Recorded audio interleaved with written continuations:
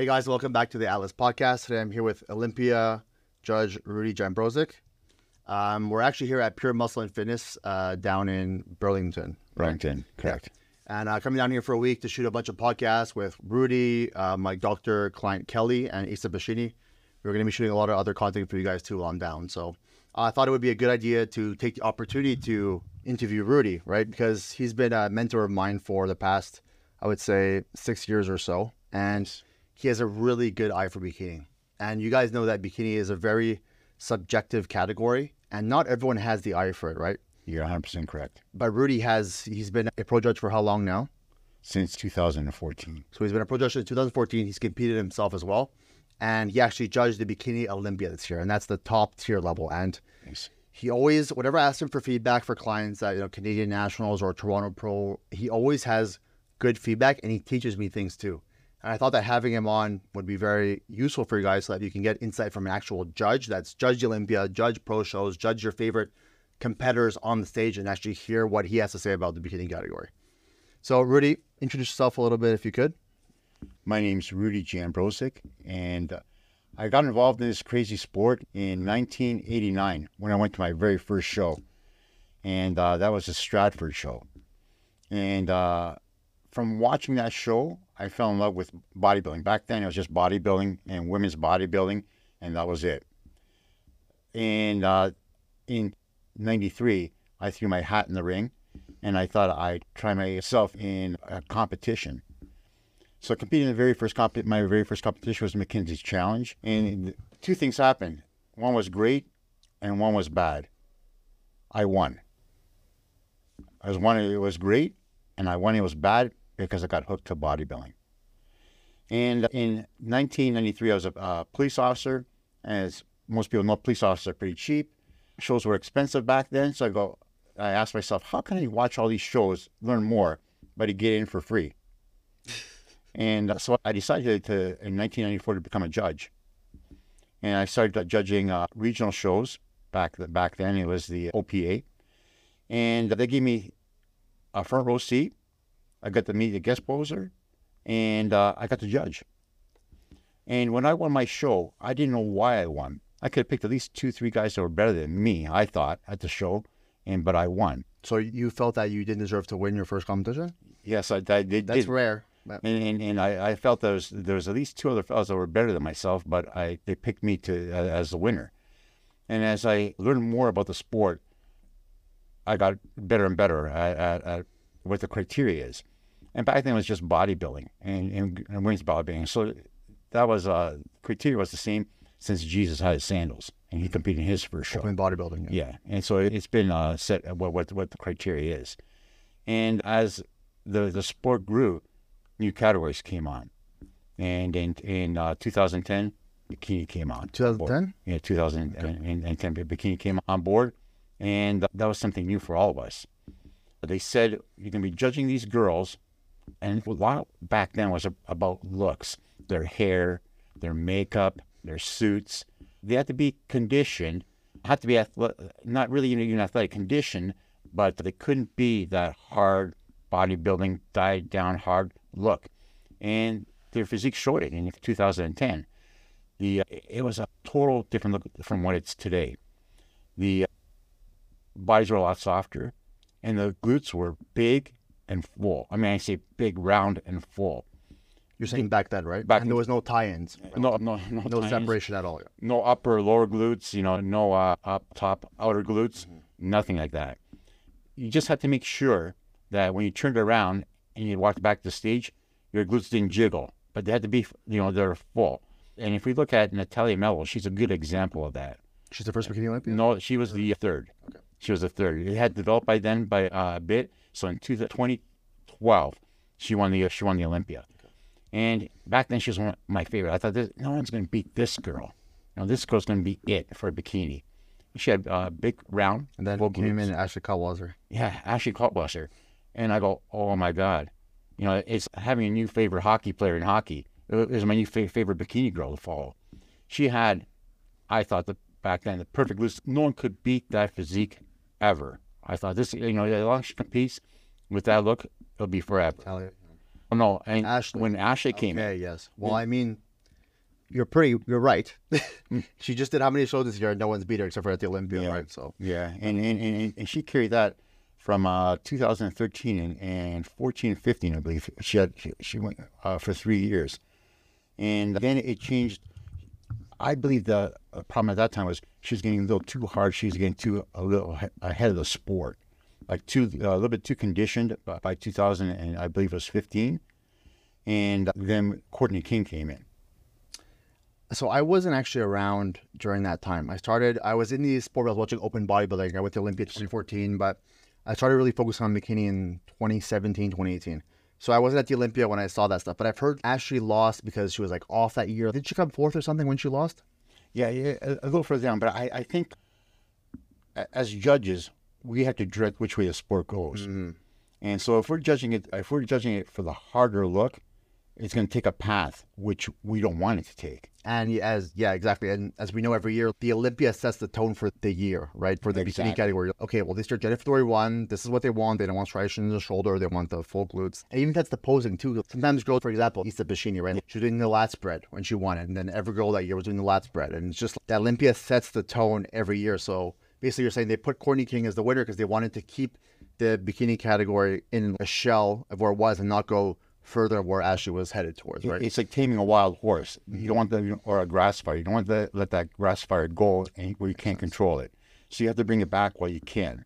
And because if we let it go, you want to hurt it, then whatever. Then you're bleeding to another category. I feel like Tyler is really good at reeling it in when it gets a little bit too crazy. You know, he's no, you're like they really, as a judge too, but he makes the final decision of where the category is. Yeah, we have an example at the Olympia. We have a meeting prior to and saying, this is what the look we're looking for. This is what we want to achieve, and this is the standard we want to follow.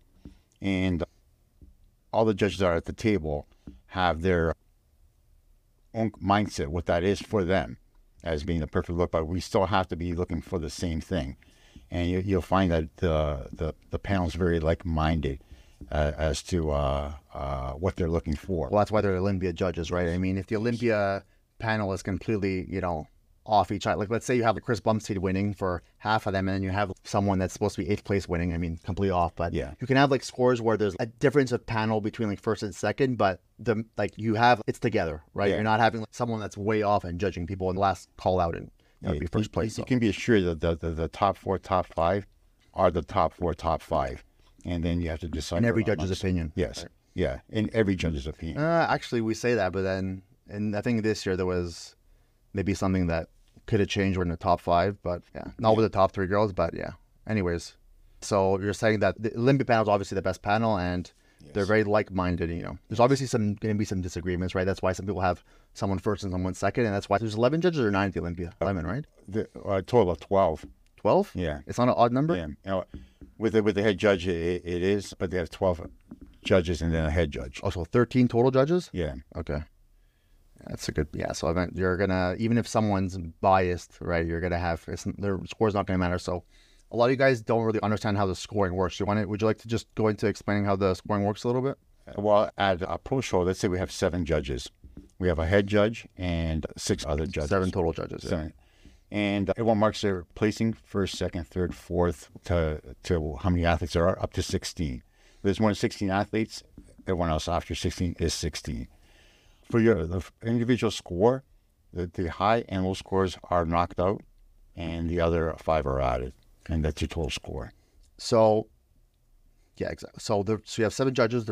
So the worst score is knocked out, the best score is knocked out, and then you have the 5 middle to break the average score, right?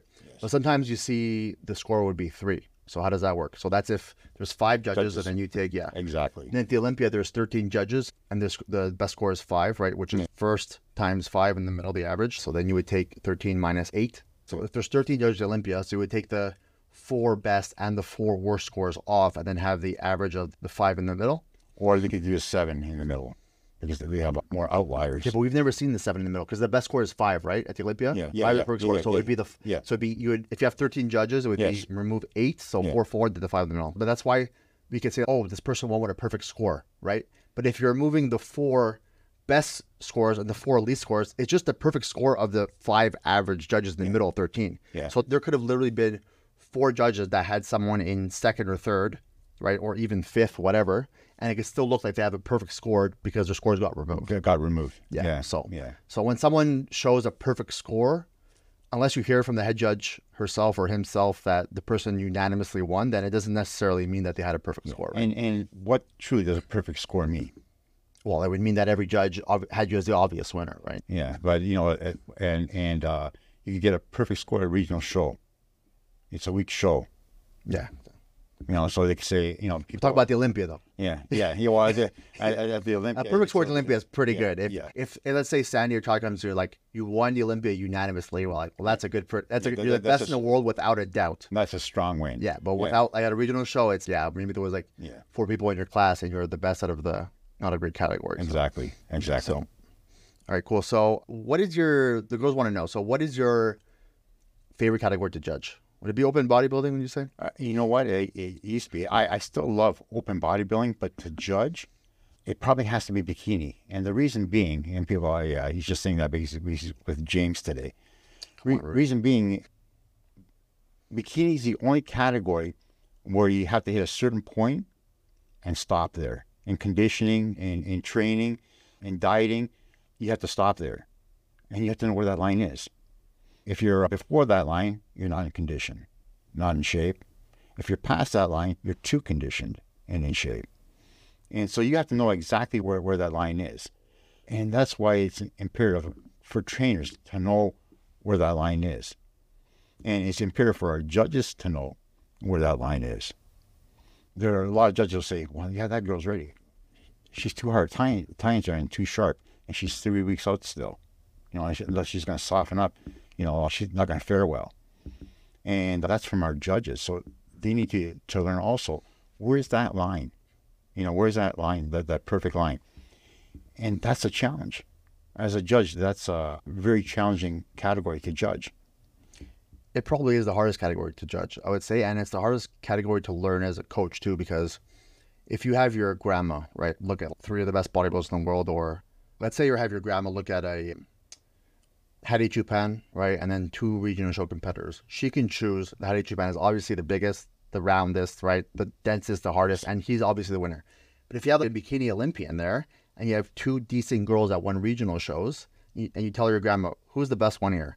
She might not choose the Olympia, you know, athlete, because maybe the regional girl was prettier and has like a softer look and a more, you know, appealing look to your grandmother. But bodybuilding is, okay, it's pretty black and white until you get to like really the top level. You're going to have some arguments between, let's say, I remember you talking about Canadian nationals with the bodybuilding. There was like one guy who was very big, right? And then you had him winning, and then Tyler had the other guy who was smaller but more symmetrical and harder, right? So it's exactly, and that's rare. It's pretty rare though. But bikini is like, that happens every show, where it's very rare that someone comes out on the stage, especially a very competitive show, and you're like, this girl's the obvious winner, because people are, it's subjective sometimes, right?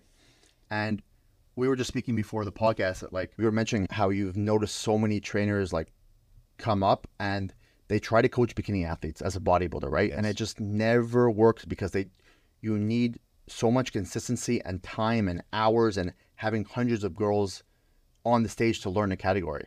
And you had a bodybuilder argue with you at a show telling you that you were wrong for placing his bikini athlete lower when you've been judging bikini since 2010, and he's a bodybuilder with a first-time bikini athlete, right? So he doesn't understand the category as much. It's very difficult for the even the person in the audience. You know, when you see a bodybuilder, you look for size and symmetry, and your eyes always look for symmetry. That, you know, left meets right, and the fullness, and top meets bottom. People always ask me, how do you judge that? 49 girls this year in the Olympia, 49. And they go, how do you pick number 1? How do you even pick top 10? How do you pick top 10? And it's like watching hockey or NFL or NHL. When you watch it, you go, man, this sport's really fast. When you really play the sport and you're a ref, you watch, the sport isn't fast. Everything slows down for you because you're so accustomed to it. And bikini's the exact same. Your eyes grow accustomed to the sport. And when you watch, well, you know, every weekend, I'm judging almost every weekend. So you're always looking at physiques. and your eyes adjust. They You can pick up things quickly. Yeah. Because you have experience, right? yeah, and same as when you look at a girl, you go, yeah, I know what I need to fix. Yeah, like I check in, I'll be like, look at a picture instantaneously. Okay, back shoulder down. All right, bring your close foot there, glued to the front, and it's just like you see that because it's clockwork. You do this every day, all day long. So same thing for you as a judge. You see this every weekend. You're at shows. I'm at shows 40 weekends a year. I'm seeing the pro shows, seeing the amateurs. And as far as what you were saying with the Olympia, where it's like, it's for everyone else, it's very quick. But for you guys, you're so used to it. You see, if you've seen Tyler judge like the North Americans, where there's 40 girls, it's like this, so fast. And then you have a weaker judge judging a regional show, and he has to take his time and really make the girls, okay, switch there, okay, turn to the back, turn to the front, where a very experienced judge can make them turn maybe 1 or 2 times and get all the information that they need, right? And you're with experience. You're 100% correct. I judged in North America this year with Tyler. That's crazy. And Bikini is fast, but he does a fantastic job of deciphering it, and he's a speed reader, and and sometimes it tests my skill as a judge, and that's why one of the reasons I go to North America is it's like training camp for me. It's a good point. Yeah, you want to be with the best judge. I feel like he is the fastest and most accurate. You can be fast and not accurate, then you're a shitty judge. You can be accurate but slow, then you're not a great judge either. But if you're fast and you're accurate, then that's your skill level. And you want to judge next to a head judge who's very experienced and the best in the world, so that you can work on your skills as well, right? And when we talk about being in that situation, when you play a sport and you play minor leagues, it speeds up a little bit as you get in majors. It speeds up a little bit as you go professional. I mean, when you hit the top, sport slows down for you, and you're immersed. Same as judging, everything seems fast at the beginning, and you don't know where physiques should be or place or look like. Next level, stronger.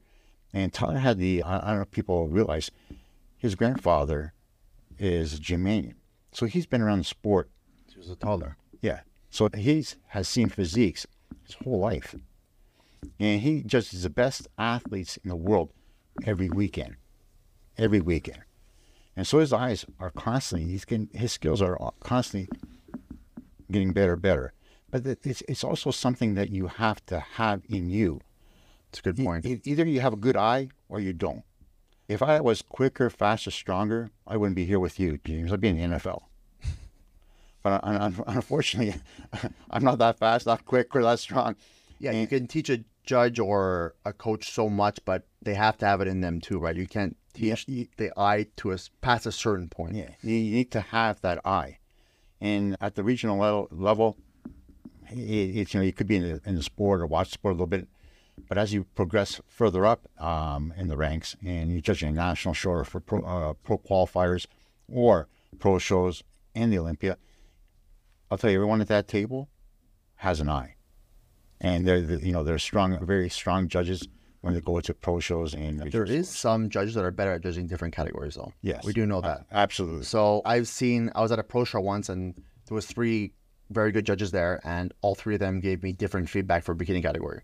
And I was laughing because I was just like, I knew what the actual feedback was, because I might even have more experience seeing bikini athletes than them, because I'm going to bikini shows specifically, and sometimes they don't judge pro bikini every time. But I was just like, I realized, oh, this person actually they're kind of judging bikini like almost like they're looking at bodybuilding, right? It was more like the feedback like they need to be fuller, harder, rounder. Like the feedback was more like you're judging a bodybuilder versus a bikini athlete. And then someone else said the opposite, like, oh, they need to be softer and not as full. And then someone else said, oh, come exactly perfectly like this. So I was like, okay, like, that's why bikini is so complicated, right? Yeah. And I don't know how Tyler does it, but to teach all of these judges in China, in Indonesia, in Europe, like, how do you keep everyone consistently on that line, that fine line to judge bikini category? It's unbelievable, because it's so subjective already, and you're trying to teach hundreds of judges overseas all the time how to follow that category. It's very difficult. I know as the head judge in Canada, that you have to do this too, right, with the amateur judges, right? Because and teaching judges. If I'm not judging an event and a regional event, I'll look over the winners and see who they picked and where they placed them, and who the head judge was at that show. Because you can't have judges. People might have misconception that as the head judge, I run the show and everybody just follows me. No, they judge, and if it's a weak judging panel, they might need a little bit more direction. But they judge, so I'm responsible.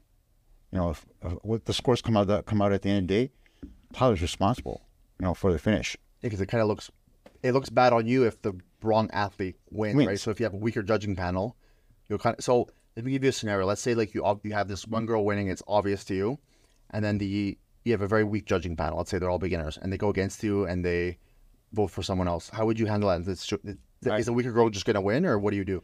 And years before, they used to, I go, well, they that's what they selected. And now I said it's not fair to the athlete. I'll bring the... Saying before the head judge used to make the final call, and now they don't do that? No.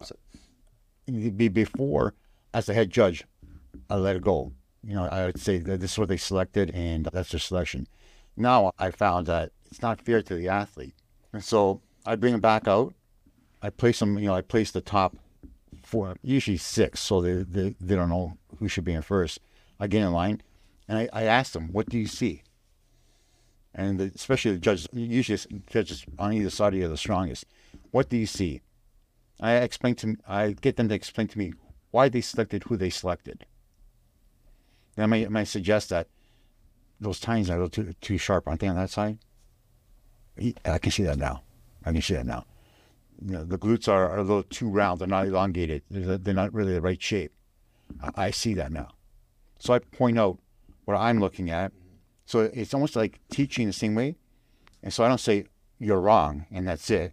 And I say, I'm going to point out what I'm looking at, trying to educate them, and that they make their choice then. I go, okay. Now you select what you want. Yeah, you spoke to me a little bit about this before a couple of years ago, but this will happen more at a lower level. At a pro level, it's that's just the way it is. It's not, you're not going to have Sandy bring out, hey guys, I don't agree with you. Let's go over this again. That's not how it works. But at a regional show or even maybe a national show, you might think, guys, this is an opportunity for learning, right? Let's bring everyone out and you tell me what you see and why this person should win over the other person. Right, but you're wrong. At a pro show, they'll say, you know, even with the girls back, we'll have the top 4 girls. We'll call them back out again. Mm-hmm. What they're saying is, what do you see? That's not necessarily because they go against the head judge. I'm saying after the scores, actually you have to get the scores. But even as a head judge, if I go, I say, you know, Sandy, that one we have in 4th, I think she should be moved in. You know what I mean? Because she's on the outside, I think she should be moved in. And she'll say, let's have another look.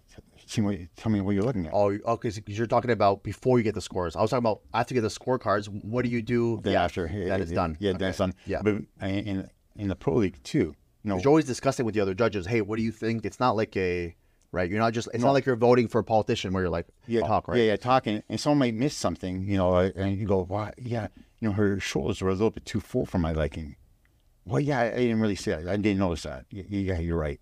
You know, the conditioning is a little bit tighter. She's a little bit soft. Well, let's make him walk the back of the stage. Mm-hmm. Move him back. And that's why you see... Because you can do something, and let's say there's 9 girls in a lineup, right? And you're looking at... It's kind of hard to look at all 9 girls at the same time. So maybe the judge over there is looking over there, and they're like, hey, actually, I think this girl is actually really good. Let's look at her together. And then you'll bring them all in and call them out a couple at a time. And then you're like, oh, yeah, actually, you did see that, and I missed that, right? And you have to look at the position where the judges are sitting.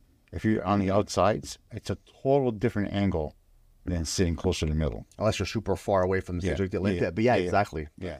But that's also why you need to always be angling towards a head judge, right? Because if you're angling towards your grandma in the back or your uncle over there, angling towards the head judge, as in any category, is going to give the best view for the entire lineup, right? Yeah. If you're angling towards the judge on the end can see you, but all the other judges there, the 6, 7, 8, 9 judges there can't see you, right? But so the head judge in the middle, angle towards the middle, the head judge, look at the head judge the whole time, and that's going to give you the best view for all the judges, right? I couldn't get better advice.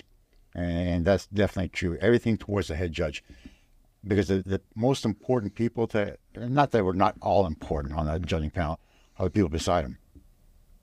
You know what I mean? They're gonna give their influence and help out. Yeah, and if the head judge can see your physique, then 2 people next to him. So you're saying like the head judge is usually the strongest judge of the group, and then the one on the left and right of him, right, are going to be the second. So exactly. At the Olympia, you have Sandy, then you have Steve, then you have Tyler, or Steve, Tyler, Sandy. Those are the 3 top judges in the world. We know that, and it's always going to be like that at the Olympia, right? And then it goes on and on. That's what you want. And you know, experience. When you want the one opinion of when Sandy's head judging the bikini, when you want the opinion of Tyler.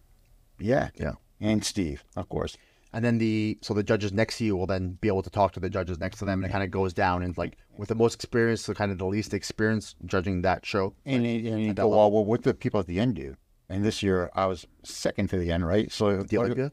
At the Olympia. So what I do is I write my scores, and I provide my top 5, 7 to head judge. So I write them down on paper. So when they come out, it's just not when, your judging starts as soon as you step out on stage. Like as soon as you walk out, by the time you finish your presentation, we already have you first, second, third, fourth call out. If we have you in fourth call out, you're not coming back to first magically. Never. You'll never make it a first call out. You have to make it a first call out. So when we're finished that whole group, the 49 girls, I hand my 7 down. And I say, this is my 7. So the head judge has a feedback from all of us. And then she can make a decision for the final call outs, right? Yeah. So that's how we all get input. Then as they come out, then I see you guys even at the Olympia. You guys are talking the entire time. All of you are talking to the person next to you. Hey, what do you think about this? All the time. Yeah. And sometimes but conditioning, you think she's too hard. Think she's too soft, too full. And it's usually about the top girls. Or 16th, or even after 10th, you're like, okay. Yeah. But it sucks, but it's the way it is. But they're still judged fairly. We still take our time and look at each physique. Because does it make a difference if you're in second call or fourth call? Yeah, it does. Absolutely. Doesn't matter if you're 15 or 16. I feel like there'll be more judging mistakes. Let's say there's 6 call-outs, right? Versus the last 4 call-outs versus the first 2. For sure. Yeah. Because you are giving not most of your attention, but I mean, that is the most important thing, right? But you still want to know. Girls still say, third call, I was third called center. Yeah. You don't want to be a last call at the Olympia. You're like, last call on the outside, right? And that's not a place you want to be. But it's very important if a girl is 15th or 16th. 16th, there's a bunch in 16. Yeah, there's 30 girls in 16th place. Yeah, 15. You're 15. Yeah. Means something. 15, you're solid in 15. Yeah. And top 10. So every number means something. Top 6 means something. Yeah. Top 3 means something. What if you're like 7th call out, but you're like, I was in the center of the 7th call out, not at the end of this? It means something. Means something. Means something to someone. Yeah. To your grandma. And you know what? If I won a pro show and I made it to Olympia and I was the 7 call-outs, I made the center and I beat 4 other girls, I wasn't last. But what we were talking about with coaches before and the experience. So this is the same thing with the coaches, right? So you have so much experience looking at the bikini and looking at the bodies and judging and being next to Tyler and learning from the judge, right? And as top coach, us top coaches, we're at the pro shows, we're talking to the judges, we're getting feedback from Tyler and Sandy every weekend. We're on constant communication, and we're at the show seeing all the professional athletes. Someone that has that experience is going to have a lot better of a trained eye than someone who's coming up and starting in the bikini category. It doesn't have that experience. It's like a beginner judge at a regional show versus an Olympia judge. Same thing as a regional show coach versus an Olympian coach, right? You had that experience and you're looking at different things, right? Yeah, I use the analogy of cars. You can have a Ferrari come in style, come in, give it polish, finish, wow factor. It could come in a Chevette. Both they get you the same place, but that Chevette won't get you first place, right? I don't know what you're talking about. Let's try different analogies. Yeah, let's try different. That was like you lost me there. I don't know what's going on. The more, like you say, the more you watch the sport, the better you are at the sport. You can get a coach that costs you $50 a week or $50 a month, and he'll coach you, to get in a bikini show, but you'll finish dead last. That's like my Chevette. And it's not necessarily, Or you can get a coach that's very experienced in the sport, which is very knowledgeable in the sport, which has made a lot of champions. That's your Ferrari. So you can go with a Ferrari or a Chevette. You'll both get to the show. But who's finishing first? Yeah. And sometimes athletes don't necessarily finish where they deserve based on their genetics and work ethic. So let's say you have someone who has great genetics, amazing work ethic, but they hire a local trainer to coach them for a show.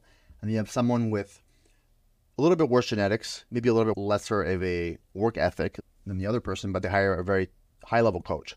And that person understands the category. They teach them posing. They can fix their suit. They can do everything.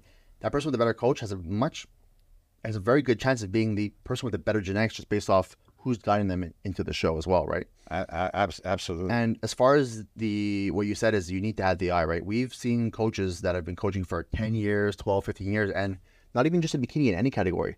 And they never really make any pros, or maybe one, and then they don't really progress, right? And then you see some coaches go, let's say Cameron Cheek, right, for bodybuilding. They go like this, they start and they go up because they had the eye, right? And that gives them advantage. And some coaches just don't have the eye, and they've been coaching for 10, 15 years, and they just never really get anywhere because they don't have necessarily a skill. Even though they have the hours put in the time with athletes, they don't develop that skill. And you need to have the eye. It's kind of being an entrepreneur, right? Like, you have it or you don't a lot of the time. It's very hard. You can get someone to set someone else and help them, but to go to the next level, it has to be inside you, right? You have to have that skill. And to coach a bodybuilder, you have to make them big. You know, for big and hard, yeah. You know, the regional show, make them big, make them hard, conditioned, teach them how to pose somewhat, and set them off. With a bikini, it's not that. What's lacking? Well, I know she looks good. Oh, she looked good when she came to you. Yeah. What did you change? Yeah, I always say that the term bodybuilder boyfriend, where it's like the boyfriend wants to coach a bikini athlete, but they don't understand the category. There's so many nuances to a bikini, as we were speaking about before. It's not just harder, bigger, and, you know, striated glutes, and there's so much that goes into the category. And that's why the Bikini Olympia, right? Have your grandma try to judge the 50 girls or the top 10. Forget it. She had no idea what, because there's so many nuances. But the top 10 bodybuilders, maybe she'll have a much easier chance because it's a lot more black and white. Even some of the coaches, our regional coaches, let's say regional coaches, get them to Olympia. And you're right. Take away, not even your grandma, someone who actually has experience. Yeah. Take away the names, just put the physiques up there, and you pick the top 10. Yeah, like bodybuilders, right? Yeah. Yeah, you're right. Like, even the Olympia bodybuilders trying to like judge bikini, they all look the same to them, right? A lot of them. Yeah. Right? You know, you put two of us together, and I'm talking about, let's say, a 10th place girl and a 30th place girl. You're right. Yeah. And say which one's better, and see what the difference you'll probably get. Would be honestly 50-50 with a lot of bodybuilders because they don't know. Yeah. And that's just from now watching the sport. Yeah, you have to really watch the sport, and the sport changes. Like I said, in 2012, it was Natalia Mello, great athlete. Compare her now to the Olympia winner. Now it's day and night. She might have not even won like a regional show overall. Like, it's crazy. You look at like the Olympia winners back in the day, or top 3 girls, they wouldn't even turn pro or even win overall in the regional show now. That's how much the category changed. I feel like the category hasn't changed that much since like 2019. I feel like they locked in a look, and it's pretty similar now. Yeah, even you know, went a little bit soft, then went a little bit harder. You know, we're missing a little bit upper glutes, and got them, and now it's pretty consistent. You kind of know what to expect. And now it's not, you know, we know it as not etched in. We does, but if you're a bodybuilder, you might be like, well, no, we need the hardest heights. And this actually brings me back to when I started coaching bikini in 2017. I had a girl named Alejandra, and I thought she looked like Miss Bikini Olympia, okay? And I had just started coaching. I coached probably, this was my 3rd or 4th show I had bikini girls in.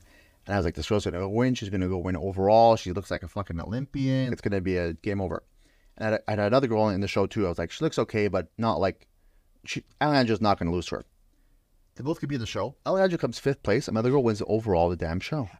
And I'm like, what the fuck is going on? I couldn't believe that. I was like, my girl that looks like an Olympian to me came 5th place, and my other girl won the overall. I couldn't believe it. I was like, asking judges what's going on and stuff too. And then reflecting back, I'm like, I literally had no idea what I was looking at. I had only been coaching for, let's say, a year even, which is nothing in bikini. You still don't know anything. I'm still learning 8 years in, but a year in, and I thought my girl was going to win the overall, and she was going to Olympia, and she came 5th place at a regional show. And you see this all the time with inexperienced coaches, and I just didn't know enough about the category. And I thought I did because I was like, well, my girl has the best tie, and she's the hardest. She has round shoulders. I was judging her like I knew what bodybuilding was, right? And I was just like, that was a step back where I'm like, whoa, okay, I obviously don't know what I'm doing, and I need to learn a lot more about bikini. And that's actually when I started stepping back a little bit. I started focusing all my energy on bikini because I realized there's no best coach in the world that coaches bikini and other categories. You need to focus on bikini alone and be very narrow. You can have a couple wellness here and there, maybe a couple figure, but 99% of your roster is bikini. And that's the best bikini coaches coach bikini 99%. And I started focusing on mostly that because I realized if I wanted to be one of the best in the world, I need to just really have that niche and just not. I was coaching, I made men's physique pro, I made figure pros and wellness pros and stuff like that too. But I was like, bikini is my thing, and I want to just really focus on that, right? And it's very important. If you want to be good at something, you have to be consistent at it. And like you said, I remember when Justine Monroe, she was the biggest in the early 2012, maybe. She turned pro from Canada, and she was the next biggest thing, you know. I remember him. And she looked great and whatnot, but you know, when she went to the States to compete, when she turned pro, went to the Arnold's, got really didn't fare well, but she did very, you know, she was one of the best coming out of Canada then. Different level though. Compare her to Jennifer Dory now. Yeah, both Canadian. The same. Day and night. And so it's You told me a story that when you actually judged Jennifer Dory at her first show ever. Did you? well, I'll tell you. This remember we talk every once in a while about the it factor. Yeah. Man, you know what's the it factor? Yeah, we're gonna get into that a little bit after with what we're looking for. And just I was at a posing seminar in Markham, and Fidel Clark put this posing seminar on, and he goes, "Come in and talk at it." And so I walk into this. It was a cold winter day, and I step in, and there's this girl standing there, and she's wearing a top and these tight black leggings with high heels, and she was stunning. And I go, it was that it factor. You go, wow, like I've never seen her before. It was like an amateur posing seminar. Yeah, amateur posing seminar. And I go up to her, I go, who are you? She goes, Jennifer Dory. What year was this? When she was 17 years old. Oh my God. Was this like what, 2015, 2014 or something? Maybe even before. I love this story. And she goes, I'm Jennifer Dory. I go, where did you compete? I haven't seen you compete because I judged every show then. And she goes, I haven't competed yet. I go, oh my God. I go, oh, who's your trainer? And there's a girl by the name of Evelyn who had just turned pro. And she goes, that's my coach. And I go, and I knew, you know, that Evelyn has something super special here. And I told her that day, I go, you're going to be Miss Olympia. It's like 2013 or 2014. How old is Jen now? 27? So she was 17, so like 10 years ago. Yeah. Oh my God, it was like 2012, 2013, right? And that was our first meeting. And sorry, before she even was an athlete and you knew she had the it factor already. Yeah, and at 17. And she just looked phenomenal. But we talked about coaching. Not the right coach. And we had to go through a few steps, right? And I was the one that told her to move on. You know what I mean? Girls have, especially bikini girls, have a strong affiliation to their coach. Where when you coach a guy, a bodybuilder, females are more loyal. I spoke about this in one of my podcasts. I was like, I stopped coaching guys too because a lot of them are not loyal, right? They want opinions from 15 different people. Someone to do their drugs, someone to do their training, someone to do their dieting and posing. And girls will typically listen to their coach and be loyal to them and see it through. Guys, if you lose one show with them, they leave you, right? And and that's why I stopped coaching guys. I was like, I had 10 loyal guys, but I was like, it's so much more of a headache. Yeah. But yeah, women sometimes they get attached and they stay too long and they waste so much time. Exactly. And I had a girl, I might have mentioned this on other podcasts. She was with one of these coaches for 5 years, okay? And she never even placed at a regional show.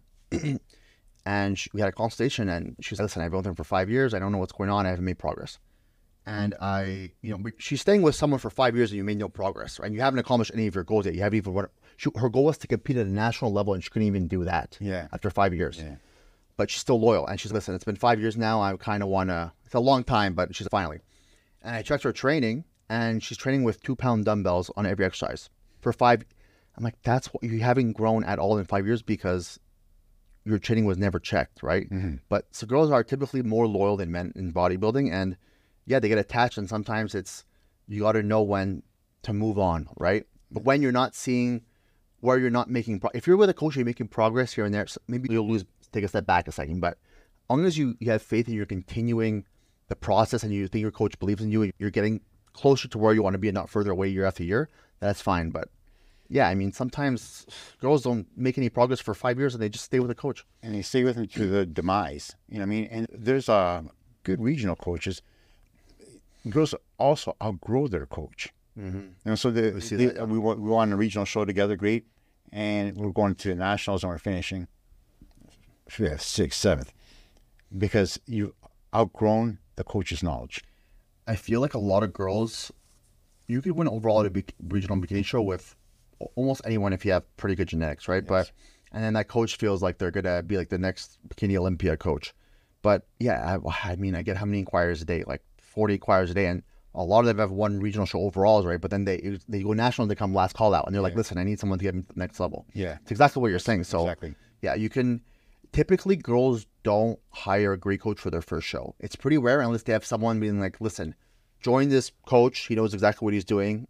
But usually it's a girl at the gym. She's training. Oh, I want to do a competition.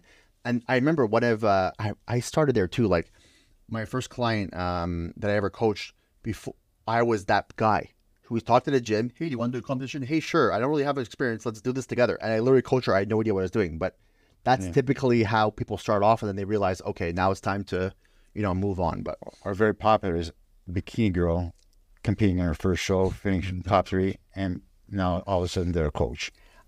yeah, I mean, yeah, it's very different from being a coach and an athlete. And I was saying too, like, almost none of the top coaches in the world, even Hani Rambod, Kimoto, right, me, Adam, whatever, like Jamie's a pro, but almost all of us are not pros. All because it's a different thing from being an athlete and being a coach. It's a very different thing. It's even like a coach for athletes, right? Sometimes you're not like a professional NFL player or a basketball player, right? You're not a 6'8" guy. You can't play NBA, but you're a very good coach, and you could coach the athletes to be good. And I made this example too, right? You don't need to be you don't have to have had a heart attack, right, as a doctor to be able to treat that or do surgery, right? You don't have to be a female to, treat breast cancer if you're a doctor. So you don't need to experience that to be the best version of yourself. Like, I've never competed before, and I've made the most bikini pros in the world the last 3 years in a row. But I've gone through like a 140-pound weight loss. I've trained before. I bodybuild a little bit, but just because you don't have the genetics to be a professional athlete doesn't mean you're not going to be a good coach. And it doesn't mean just because you have good genetics that means you're going to be a good coach either. It goes both ways. And if we throw that into the judging arena, Tyler never competed. You're Fantastic right. judge. I didn't even think about that. Fantastic. Best judge. You're right. I didn't even think of it. That's a perfect example. The best judge in the world never even did a competition himself. Crazy. Never bodybuilded. Yeah. Yeah. And why didn't I ever think of that? he has a great eye. Yeah. You're right. I didn't even think about that. And wrestling was his forte in college. So you're right. That's a perfect example. Well, the best judge in the world has never even done a competition before themselves. Yeah, so what does that say? He's judging the physiques. So, and that's the example I gave before with the Chevette. You can hire a cheaper coach, but you get the product you need. I had a girl do a consultation with me yesterday, actually. She's, listen, I've done 2 shows with this coach. He promised me the world, and I looked terrible. I didn't like my look, and I placed very poorly. I'm like, well, how many pros has he made? 0. Well, how many bikini athletes coach? I was his first one. I'm like, that's on you. We just talked about this before the podcast. I was like, yes, he convinced you with no proof of concept. That's on you. Yes, he was cheaper, but he told you that he's going to make you into something with no proof. You're the guinea pig, right? You don't want to be the guinea pig in a situation. Maybe if it's your first show, whatever, that's fine. But she's been competing for a couple of years now. It's like, you need to, if you're an athlete and you're trying to save money here and there on coaches, you're going to spend a lot more money and a lot more time. Yes. Wasted and all the time. It's the time that you're wasting, which is probably more valuable. I use the old analogy again. If I'm building a house and I need a 2-story, and the builder only builds, I'm going to look somewhere else. You're right. And, if he's not building what I want, so if you're not coaching what I want, the category I'm in, I'm going to go elsewhere. If your goal is to be a bikini pro, bikini Olympian, right? Mm-hmm. If you go to someone who's never made either, why? It doesn't make any sense. It's exactly what you're saying, right? So yeah, and there's some good regional coaches that can get you on stage the first show and to start it off, and they probably are a little cheaper than the higher end coaches, but you got to know when it's time to move on. And if you want to go to the next level, if your goal is just to do body transformation, all the power to you. That stage is also for you. Maybe you might want to just compete just for fun, right? Then you could have a friend coach you, whatever. But if you want to actually progress, you need the eye end. Exactly. As far as the time being very valuable, of course, but also competing is very expensive, and you're dedicating your life. You're eating your chicken every day. You're going to the gym. You're doing 2 hours of cardio. If that's all for nothing, then what's the point? Exactly. Don't try to nickel and dime everything too. That's why I even say about competition suits. Girls try to save money on the competition suit and get a shitty sponsor in East Asia, and it's garbage. And you did all that cardio, all that training, and then you go on the stage and you don't have the it factor because your suit sucks. You know what I'm saying? And presentation, especially, everything increases exponentially when you go up levels. At a regional show, you can get away with a so-so suit. If you have the best physique, right? Yeah. You can get away with your walking's not so great. You can get away with your presentation isn't so great. But that's because the difference with the girls is very big. And Exactly. Show, right? You're gonna have a girl that's looks Exactly. very good and a girl that looks like 40 weeks out, right? So it's not gonna make you're not gonna be like, okay, well, this girl has a worse suit, so but Yeah, and at the Olympia, everyone's the same kind of. You know? and that's why things that like the presentation at the Olympia are huge. So let's talk about the it factor. We're talking about before. Explain the it factor for the ladies if you can. It factor is when you see a girl and you just say, "Wow," and can you describe it? No. Is it a hair color, skin color, a body shape, or not? No. It's very simple. It's not even for the stage. In real life, right? If you see a beautiful girl walk into a room, or even a very good-looking man walk into a room, he has a suit, he has a tie, he's very tall, handsome, or a girl that's beautiful and carries herself well. They have an aura around them, right? That's you can't. What is it? I don't know. You can't explain, but it attracts your attentions, your feelings, everything, and you're like, wow, something's like And it's a charisma and confidence, confidence, posture, everything. And when you see it, you know it. Some people have it, and some people just don't. They just don't. And I can tell you, I have experience with a regional girl that had it, then lost it, and I judge her. How do you lose it? I don't know. It was, and she was with you. Maya. Oh yeah. She did her first regional show.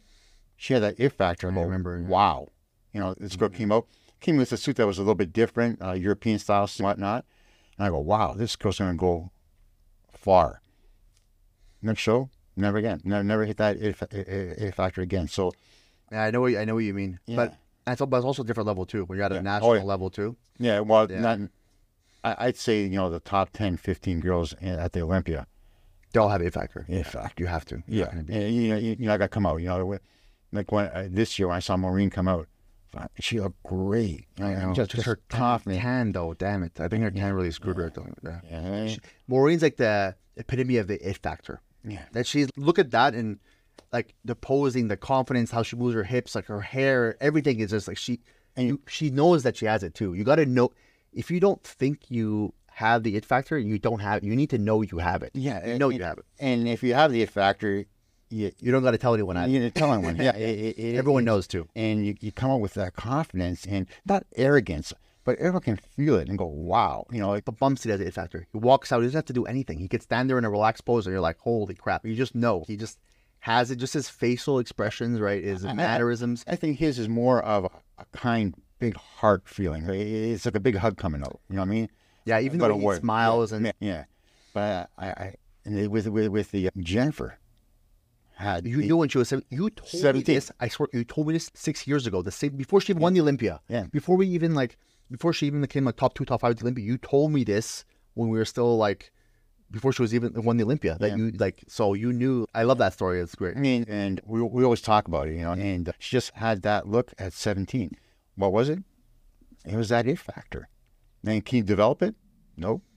I think you get better at posing and better at confidence, and you could fake stage fright. Like you have to be like an actress on a stage, right? You can fake it a little bit, but having that wow factor is it's something some girls just have it and some girls just don't have it, and not even for stage, for real life, We look at sports. If we look at basketball, Michael Jordan, Kobe Bryant. You know what I mean? Michael Jordan. Beyond Brian Ansley, I don't think he played basketball. I know. But we look at those athletes and you go, wow.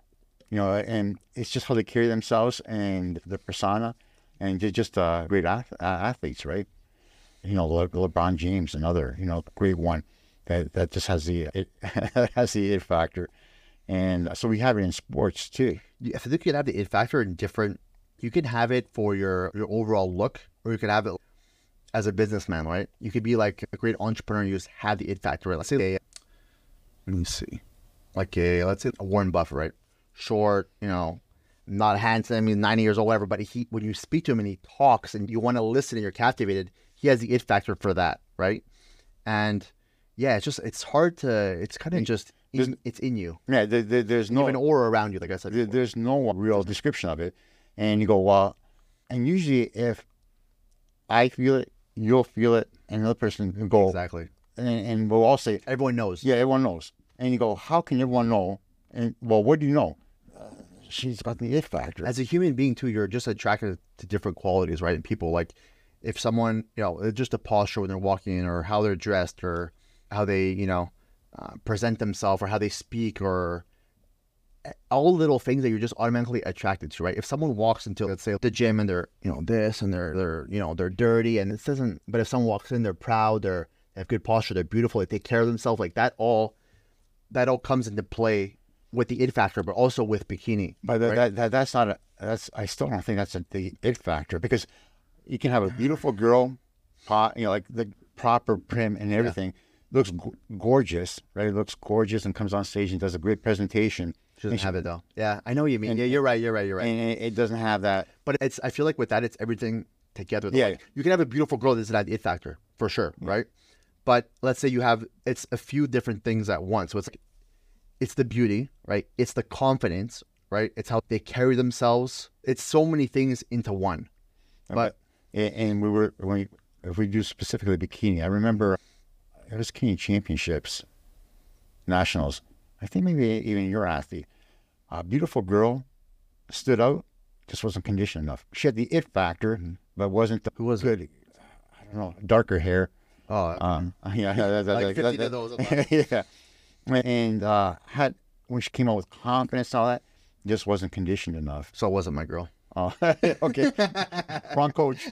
Sometimes the it factor is good enough to make you win, but sometimes it's not if you're kind of too far off, right? In a show, like I think you judged Victoria Schmidt when she won the Toronto Pro in the overall. Yes. She weighed 97 pounds, smallest one in the overall, but had the it factor, was a unanimous overall winner, right? And I couldn't believe she handled herself like a very mature athlete. Yeah, at 20 years old. At 20 years old. Or 19, whatever she was. Yeah. I think he said 19, and she had it. She had that look. She walks on the stage. Everyone knew that she has the it factor. She's beautiful, has a confidence, moves well, right? And it's just, she had the it factor. And she won the show, not based off, she had a good structure, good posing, but not because she was the roundest or the fullest or the best condition, but because she had the overall it factor. She was just the epitome of bikini and was better than everyone else that day. And we talk about presentation. There you go. Yeah. There you by go. far the best presentation of anyone on that stage. And presentation, posing, or everything, right? Everything. It's everything. Girls go, I hit my poses, but you walked out like a trucker. And people are gonna question, what's he talking about? You're like, you can hit your front and your back pose as a bikini athlete, but I want to see you get in those positions. Let's see how graceful you are. And people are gonna ask, what's trucker? That's when your feet lead your body. So that's when your feet walk first and your body's behind. I have a different term for that, but I don't think I'll say it on the spot. Yeah. You know what I'm talking about? I'll tell you after. But I go, you gotta walk. You can't invent these walks. When girls are really like a horse, and all those. You can't. No, it's got to be natural. It's got to be graceful, and it's got to look natural, but it's got to be strategically planned, right? So you're not going to walk in a grocery store with your glutes out and your lower back pushed out to make sure your hamstrings are, your glutes are not moving. But true, you have to do it on the stage where it looks natural. Yes, but exactly. You're putting in a lot of effort, and your lower back is going to hurt after, right? And after their 15, 30 seconds or 45 seconds, they walk off stage. And they go, oh, thank God this is over. Belly hangs out, ass droops right down, and they drop their glutes, right? And after they go, that was great.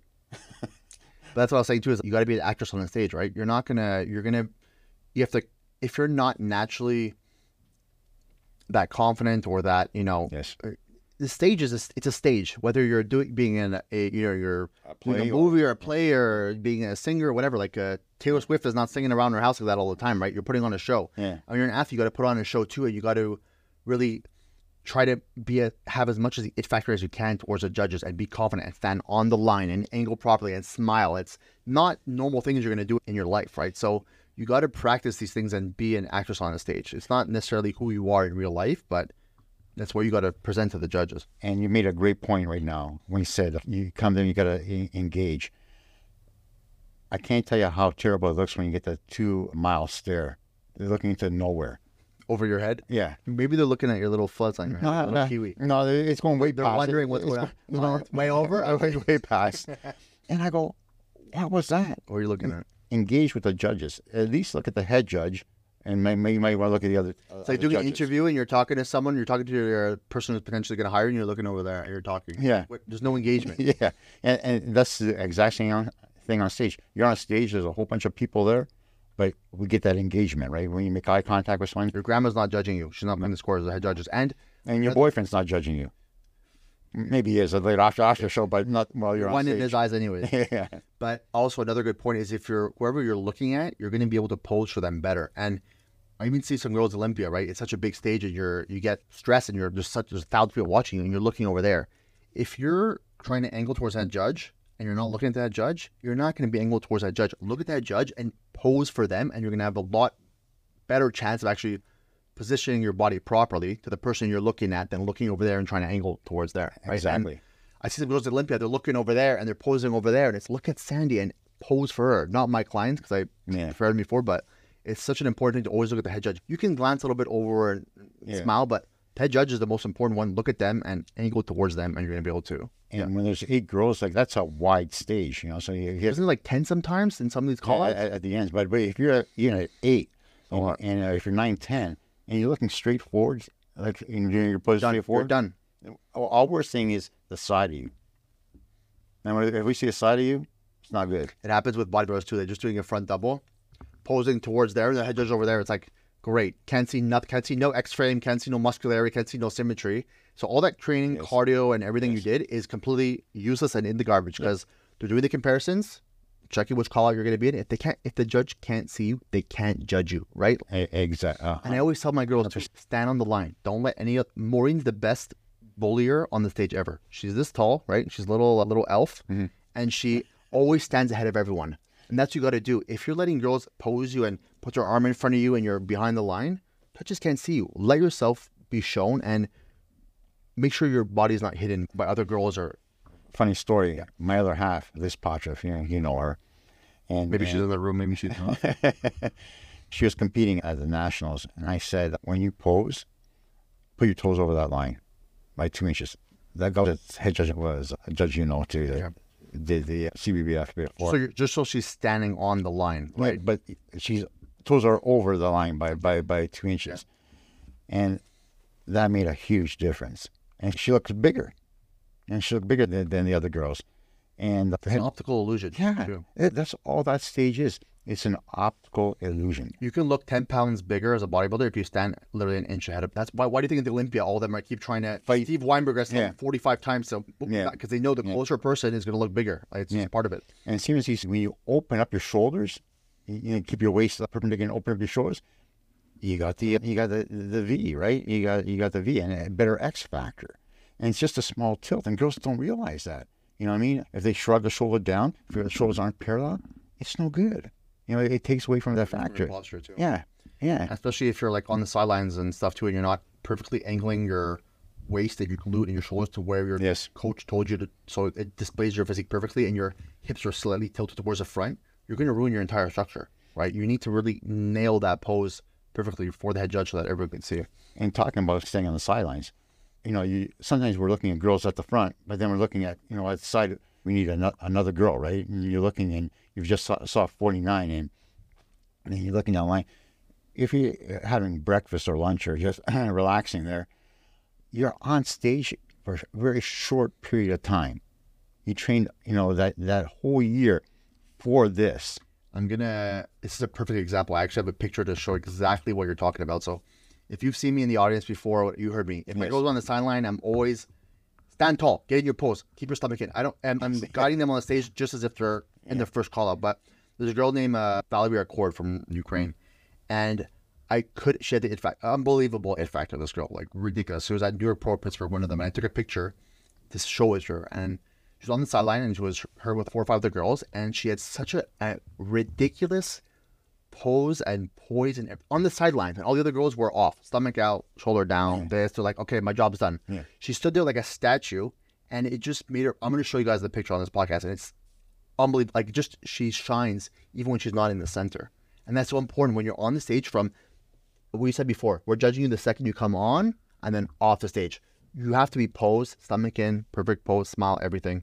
From the second you walk out to the second you're off the stage. At no point should you let it go. And that's not only for girls in second, third call out. That's for the first call out too. Mm. So after we're finished with the 6, and let's say you're one of the middle, so you're 1 or 2. If you think you can just step off back and just relax, because I go, you know what? I haven't really made up my mind yet. You know, who it's so tight between the two, and one's posing perfectly, and the other one's I'm so happy this is coming from you too. having lunch. You're professional, or you're trying to be a professional. Act like one on the stage. Yeah. Right. And a lot, you know, bodybuilders are a little more fatigued and they have a little more leeway, right? Because of the posing. But for bikini girls, I remember, I think it was the first Olympia I did with Jennifer Dory, I think in 2018. They had the girls on the stage. They stopped doing this, but they had the girls on the stage for 45 minutes on the sidelines. And they used to call the girls out and they keep them on the sides. Now you can call them out and then they put them backstage. 45 minutes they had the girls on the stage. That's a long time. But the girls had to pose there 45 minutes, and she was like, oh my God, my back is finished. You got to be practicing during your preps and your off-season to be able to hold the poses so that you can do it on the sideline. It's not just the 1 or 2 minutes where you're in the call out. Yeah. On the sidelines too, it's the entire time when you're on the stage. Yeah. So it's multifaceted. Like it's a very intricate division. You make us off, you know, hairs off. You have 2 poses too. Yeah. So only division with 2 poses? Front and back. Men's physique, yeah, but yeah, exactly. So that's why there's so many in bodybuilding. You have what, 8 poses or 9 poses? How many is there? Yeah, 7. 7. So most muscular 8. But you have a lot more. You have a lot more to judge from. But bikini, there's 2 poses, right? And you can't be shredded. You can't be the hardest. So you can't be the fullest. So there's nowhere to hide. Yeah, you know what I mean. And if there is, we're gonna make you walk. And at the more lower level, regional level, that's where it's from face to back, girls face to back. So now they push their glutes out and arc their back, so their upper torsos shrink up the torso now, make it short, push the glutes out back, walk the back line. So now they stand up to their full height, and glutes drop. How many times have you decided like an overall based on the walk to the back? Let's say you have 2 girls that are pretty close, and you walk to the back, and you see one like their glutes fall, and you know they don't understand how to walk to the back, and because what you're looking at when the girls walk to the back is if their glutes move. That's what you're looking at. Exactly. You look at the symmetry. You're looking at glutes move and keep their fullness and how they get there. Yeah, you know what I mean. I don't need them to walk like 1 step every 4 seconds. Yeah. You know, so and try to squeeze their glutes. Once again, it's about looking natural, right? Yeah, looking natural, but keeping your glutes. And if it's very close between 2 girls, that's a lot of overalls be decided by the walk to the back. And you'll see, you know, another girl might come from the outside and be pushed to the inside, right, from that walk. And that's a quick way to decipher who's stronger in that group. Is that walk to the back. That's why we do it. I mean, posing with bikini is a big part of the game. It's you can have the best physique, but if you can't pose and you can't display it, I mean, you have nothing. And yeah, I mean, it's a huge part of the category. It's in every division. You can have a fantastic bodybuilder. I've seen bodybuilders lose. They got most muscular, most shred on stage, lose because of the way they pose. There's literally legacy bodybuilders that had their reputation. Every time you say Paul Dillette, what do you think of? Can't pose, but he was huge. Everyone says that. Cramped up. Every time. Always fell apart, couldn't get to the compulsories. But there's some poses that are so professional, like a Derek Lunsford, right? And it's just every freaking detail is measured and planned, and every stomach position or turn is like calculated. And that's a professional poser, and it makes a huge difference at the end of the day. Even Hadi Chupan's an amazing poser. Like I'm said. Yeah, no mistakes. Even let's go with Ryan Terry. Hits the same every time. Yeah, but Ryan Terry learned that, right? His biggest thing was like he never won the Olympia. His posing was always terrible, but this year he just nailed it. You know what I'm saying? But it's practice. Big difference now, right? And he did 9 Olympias, never won, and he finally won in his posing. He nailed it, and he won the Olympia. Yeah. Like it's and it matters. And in every division, it matters. Yeah, you're right. And when you see a professional poser, like I remember, random bodybuilder Hunter Labrada at 2021 Chicago Pro. I was there, and I couldn't believe how professional he was at posing. And you feel like he lost it a little bit since that show, but I'll always remember that show. I was like, oh my God, this guy's a professional poser. And you can see it was planned and calculated, and the comparisons, everything it's not the pose routine, it's the transitions. Stomach's always, and they never show their weaknesses on the stage and only show their strengths. Yeah. That's it. And that's a professional poser. With a bodybuilding, you can still have a little bit of room to hide, right? Weaknesses. In bikini, you're front and back.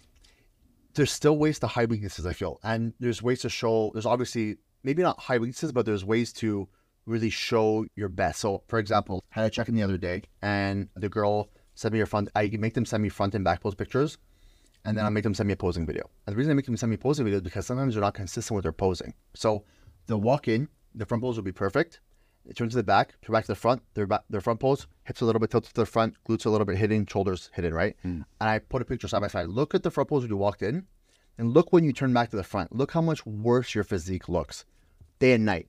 And I'm saying, if that's what you're doing on this, if that's what you're doing in this video, this is what you do on stage. You need to learn how to be consistent with everything. It's all about consistency, right? You're gonna nail the pose 100 times in a row, showing your best at all times. You can nail it once. Judges are gonna judge you on all of the poses, not just, oh yeah, well, she walked in there and her pose or his pose was good, but then, you know, yeah, we're only going to judge that. No, it's they're judging you all the way to the end. But that's why Steve also puts the bodybuilders through like these rounds of 20 minutes to see who fades, and so that's what you need. So we need consistency throughout. We had a regional bodybuilding show right before the nationals this year, and they were all national level athletes qualifying to come back to the Canadas. Okay. And top 2 athletes are 2 different physiques in the center, but both are very strong. We put them through 5 rounds. And whoever fades first. Yeah, and that's how close it is, right? And we had, you know, cartilage on the outside because those guys were dying, right? They were first time level 1 show, Exhausted. Yeah, exhausted. Bodybuilding posing is exhausting. But it shows in bikini. How many times are they changed front and back? And like you say, consistency matters. And it's not only for the first time you come out, it's consistency the second, the third, the fourth time you're doing the posing. And you're going to nail it your best every time. Yeah, we switch positions, same every time. But on the same note, when a girl does something wrong or does something weird that I don't like, she'll do it. Remember that. She'll do every single pose, every single time, because someone's taught her that. So it's important to get a good posing coach to teach you properly, because if you get those little idiosyncrasies or those little bad habits, I mean, do it every time, and girls unwaving their arm, you know. I've never had a girl join my team that I was like, your posing is perfect, I don't need to change anything. Never one time in my entire career, ever. Because it's just, they'll learn bad habits or they'll think something is good, then you need to change it to perfect it, you know. And I learn from my athletes too. Even Issa's posing has evolved as I've been coaching her through our first show, second show, and then Olympia, now making little adjustments every show, you know. But you don't pose the same person the same way, you know. But you pose them according to their physique. Which suits their physique. Experience, right? Like Jen doesn't necessarily pose like Issa, doesn't necessarily pose like Laura Lee, doesn't, like their foot position. Look at their foot positions, very different on all of them, you know. Their hip position, some look better, some have very wide shoulders, so you got to hide it, or wide clavicles, right? Some have the glutes are too full, so you got to hide it a little bit. Some glutes are a little bit flatter, so you got to bring more to the front. Hip position. Some girls look better with their waist a little bit actually tilted to the front, like Issa, right? Yeah. And some girls look better more to the side. And some girls have very thick lower backs, and if you try to put their waist profile, it actually makes their waist look thicker. And some girls are just more, they look like they have a smaller waist in midsection if you bring it more to the front. So it's just, you can't, there's no, okay, this is the pose, you're going to do exactly this, right? This is not how it works for any category. And some of the girls try to mimic pro girls. Yeah. I remember Ashley Kaltweiser had the shoulder shrug, and man, it went viral. Everyone was doing it. Every bikini girl was doing it. Terrible. It's hers, not yours. You know what I mean? And you know what's funny? I'm sure you noticed too, but Franciella that won the Olympia. Yes. When she does that look to the back, when she walks to the backstage and looks over her shoulder. How many wellness girls are doing that now? Everyone. Oh my God. Even at the Olympia. It's like the Olympia winner does this signature pose. This is her. And you copy it and you compete against her. Come on. Make your own thing. Yeah. So it was funny because I've seen pros before, even when I was coaching Jennifer Dory, there was someone who like copied her exact routine, pose for pose, like the whole 45 seconds. And I was like, you got to have your own posing and your own persona on the stage. And it's not that. It has to suit the person. Yeah. So you can give them the suit, but if the suit doesn't fit, it's not right for that person. And a lot of, we were saying about hire a good posing coach, man, it's hard because there's really very few and far between. And a lot of the pros, what they'll do is they'll teach what they know on themselves, right? Yes. So they don't really have the experience of coaching girls and looking at a lot of girls, be like, okay, this looks better on this girl, this looks better on this girl. But so they'll just teach what they know, be like, okay, my foot's like this, so you put your foot like this. Yeah. And you see that a lot, and you see a lot of, I've seen a lot of athletes pose exactly like their coach on the stage. And I'm like, you can tell who coached them posing because of how they're posing on the stage. And it's a cookie cutter. I know how to play one song. I know how to play Smoke on the Water on a guitar. Play another song. How about Smoke on the Water? That's the only song I know. You know, and you have to be more diversified.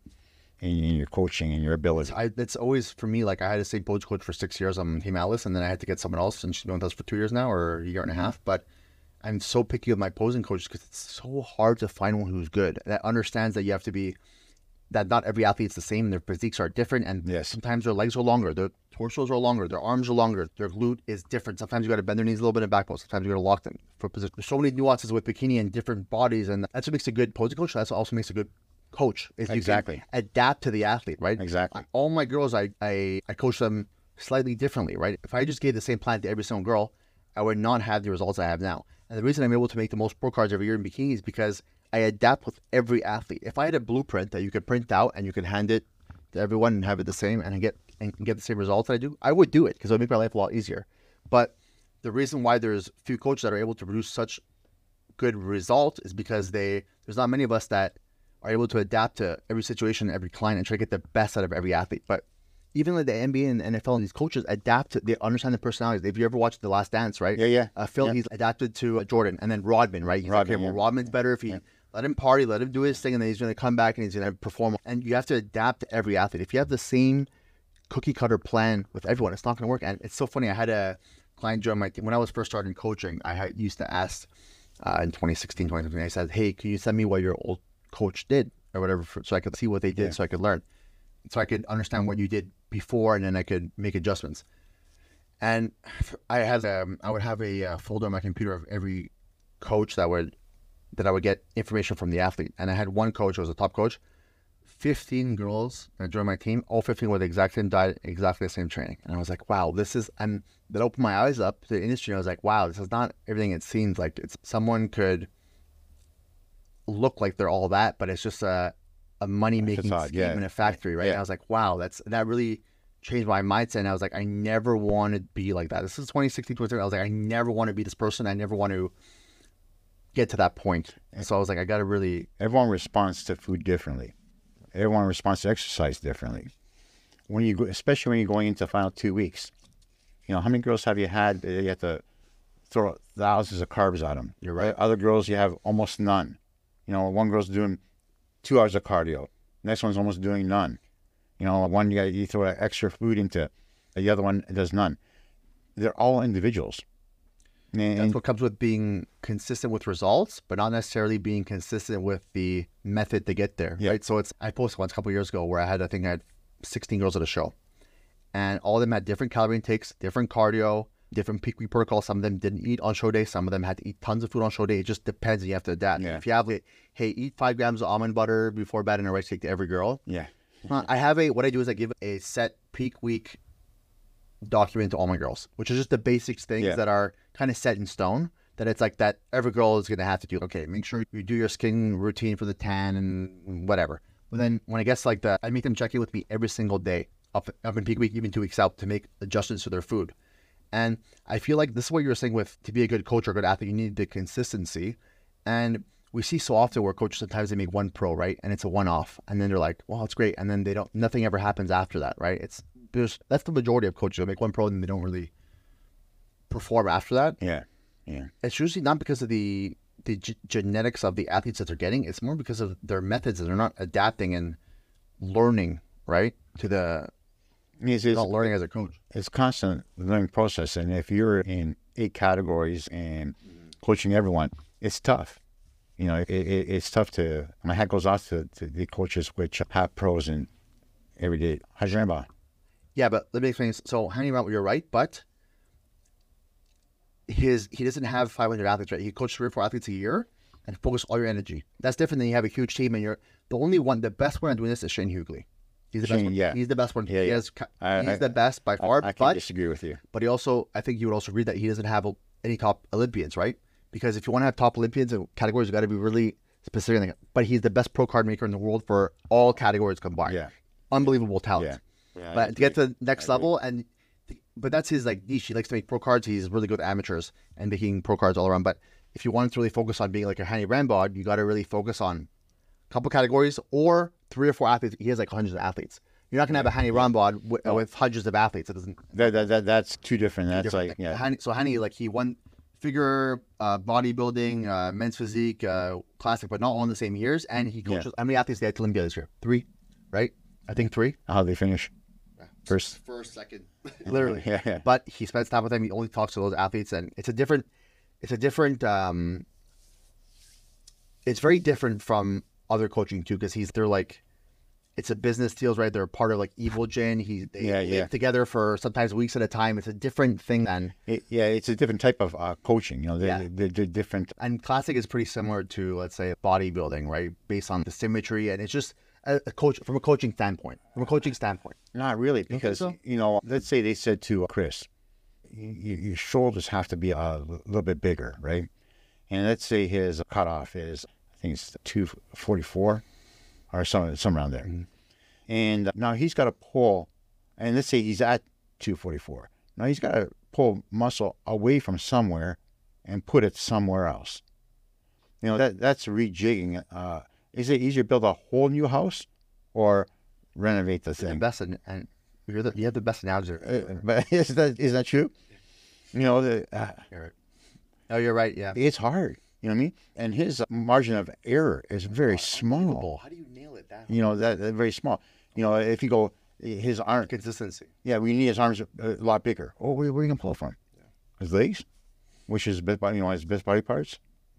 Yeah, his Hanny Brambal's like margin of error is so slim. Yeah, but it's about consistency. He's been doing it coaching for 30 years now. Yeah, and just focusing on a few athletes at a time. And he doesn't really coach amateurs. He just focuses on a couple guys. And I believe he was a natural athlete and competed a couple times, and that was it. Yeah, he's not a pro, I don't think. But... No, but he did the natural stream. Yeah, he did. But again, a great coach. Yeah, he is unbelievable. But so another question: I know we kind of went into it like here and there, but what are we specifically looking for in bikini from an Olympia judge's perspective? We were talking about the suit and the hair and it factor. What are we looking at for the body? Well, obviously conditioning, but not too conditioned. Obviously shape, but not overly shaped, so not overly large delts or quads. We don't want any body part screaming out over any other. This is why Angelica won twice, because she wasn't like the best athlete in specific body parts, but she was the best overall with the symmetry, right? Nothing popped out. You don't want, oh my God, she has amazing glutes, but she has no upper body at all. Yeah, yeah. And go, oh man, look at her legs. But that's the only thing you look at. You don't want anything to grab your attention. That's a good point. Yeah, nothing that grabs your attention. Just the overall package grabs your attention. It just flows. Good. You know what I mean? And when you look at an athlete, you go, pick out a flaw. Well, there isn't one. But she's got way better, like tighter glutes, but she got too large delts or too small of a waist, or so if you look at physique and you go, there was an era when we need a really small waist, and we used to come in a show and go, and girls follow the trend, Olympic champions, so we're getting girls with no waist, and so you wouldn't say, look at that physique, go, man, she has no waist. Now, is that what we want? Yeah, I've seen. Yeah, but it needs to match her physique. Like you said, it matched her physique, right? Not before. Yeah, you're right. Yeah, then she kind of evolved into it. Yeah, when she won the Olympia, I think it was a very good look. I was a huge. She was balanced. Yeah, I was a huge fan. And then came a period where she started getting. She was exaggerated. You want something exaggerated. Yeah, that's what you mean. Yeah. Yeah, and again, it's something that hits you. Nothing should hit me and say, "Wow, that stands out." So when she came out, that year when she was really small in the waist, I go, wow, what happened? Even though she was tighter, doesn't make for a better physique. Yeah. Doesn't make for a better physique. And you want a glute to say, wow, that glute's full. You don't want to say, wow, that glute's round. Jennifer Dory probably doesn't have if you just take the glutes, does she have the best glutes on the entire Olympia stage? No. I thought this year, Maureen's were better. I think so. I think it's a lot because Jennifer's posing in the back pose with I don't know why she was doing the wide. Tyler mentioned it in his recap I did too, but I don't know why she was doing that, but just based on the pose and the fullness, I agree. I thought more just symmetry-wise and fullness, yeah. Yeah. But then overall, yeah. Gen 1, yeah. Right? And that's where it counts. I mean, now it's not just just one body part. They say, well, we'll just throw away presentation and polish and finish. No, we don't throw that away. That's all part of the category.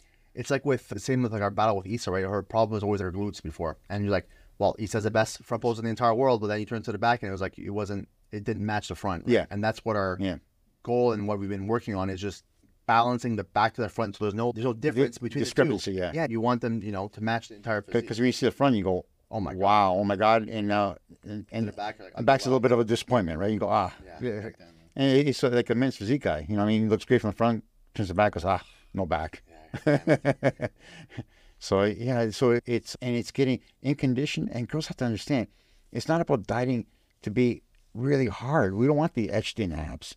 We want to save that for women's physique. You want tight and flat. Yeah. You don't want like a six pack. And when we say flat, to top to bottom, you know what I mean? You got to do those vacuums. You know what I mean? And so when you stand on stage, there's not the bottom portion isn't protruding. You're not on stage, but you're able to have stomach control. Yeah, transverse abdominus. Exactly. We don't need development in the back. We need back, but bikini back, but not development. I'll always, if I see my girls start, I actually did this 2 days ago. One of my girls, she came, we did a FaceTime for a check age. She lives like an hour away. And I was like, listen, don't drive for an hour. Let me just do a FaceTime. We'll go over there posing. I was like, your back is too thick. Stop doing rows. I said, we're going to keep a little bit of back in. You're going to do pull downs, but stop doing rows. I don't need you to have a gorilla back on the stage. You don't need it. Want a little bit of shape, but we don't need the judges. I'm like, her back is a little bit. Her rhomboids have to be a little. Enough. Her rhomboids have to be a little bit thicker. So, there's a lot of times where the girls have too thick of backs. You need to really relax. There's a certain point where it's like, it's exactly what we're talking about with the bodybuilding, right? Bikini, there's a certain point where you're going to have to stop growing. All the top Olympia girls are not really trying to grow anymore. They're just trying to fine tune. Bodybuilder, get as big and hard as you freaking can, and you're probably going to do better. Yeah, and we don't need you to do capping your delts. You know what I mean? If you do a little bit of your delts, a bit of shape. That's it. That's it. And the shape of a glute is very important. Genetically, we're born with the body we have, right? And some girls are born with round glutes. They're round. And how they ruin them even more is by building the outside of them too wide instead of upper and a little bit of lower. And some girls don't have that glute hamstring tie-in. And I'll tell you, James, I go to the gym every day, and I see girls in the gym doing hip thrusts with 4 plates. And these girls are just girls that just started. 4 plates. And every once in a while, I'll walk up and say, do you know who I am? No. Well, after that, you do that. My second question. and I go, where do you feel it? And then they call the gym manager. And they say, no, the hamstrings and lower back. Weight's too heavy. You're not activating the glutes at all. But, they can do 5 plates, throw that weight up and down, up and down. For a bodybuilder, different things. Yeah. And for girls, it's knowing really to show them how to train. I see a lot of guys in the gym grab a bikini, go, this goes back to give them a bro split. Do my program. Follow me. See if you can follow me. Bikini girl. And a chest day. And yeah, I get it. That's not, you should have, if you're doing bikini, you've evolved out of that. And you're still bodybuilding, but different. It's a different programming, right? Like, so do you think Jambrosic has the same program as Derek Lunsford? No, they're both bodybuilders, but they're very different end goals that they're trying to achieve, right? So, and all these girls at the Olympia, they're not trying to really get any bigger. No. They're trying to, all the feedbacks is very minimal. Change just a little bit. It's always at that level, right? There's a certain point where you got to cut it off, and and it's bringing that needle after the contest away from where they were. And trying to bring it back to where they were. How many times have you seen girls go on stage and they've gained more muscle and they look worse? Right. And they had a great off season. Yeah.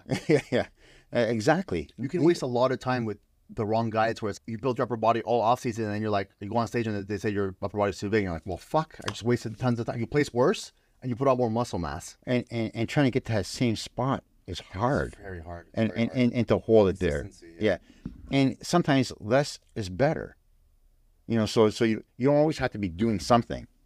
Less is better. Yeah, bikini is really hard to nail consistently year after year. That's why it's the category with the least amount of consistent winners, because whoever peaks the best on that day and nails on that day is the winner. And it could literally, if the Olympia was a week long and every day they were judging the top 10 girls, that would not stay the same at all. There would be different winners almost every day. I agree with you. And Tyler said the same thing to me. Yeah. I remember 2020 backstage. Whoever peaks the best on that day wins. And that's why Laura Lee is not able to get the Olympia title yet because she can't be consistent. She hasn't been consistent once at the Olympia since her start of the career.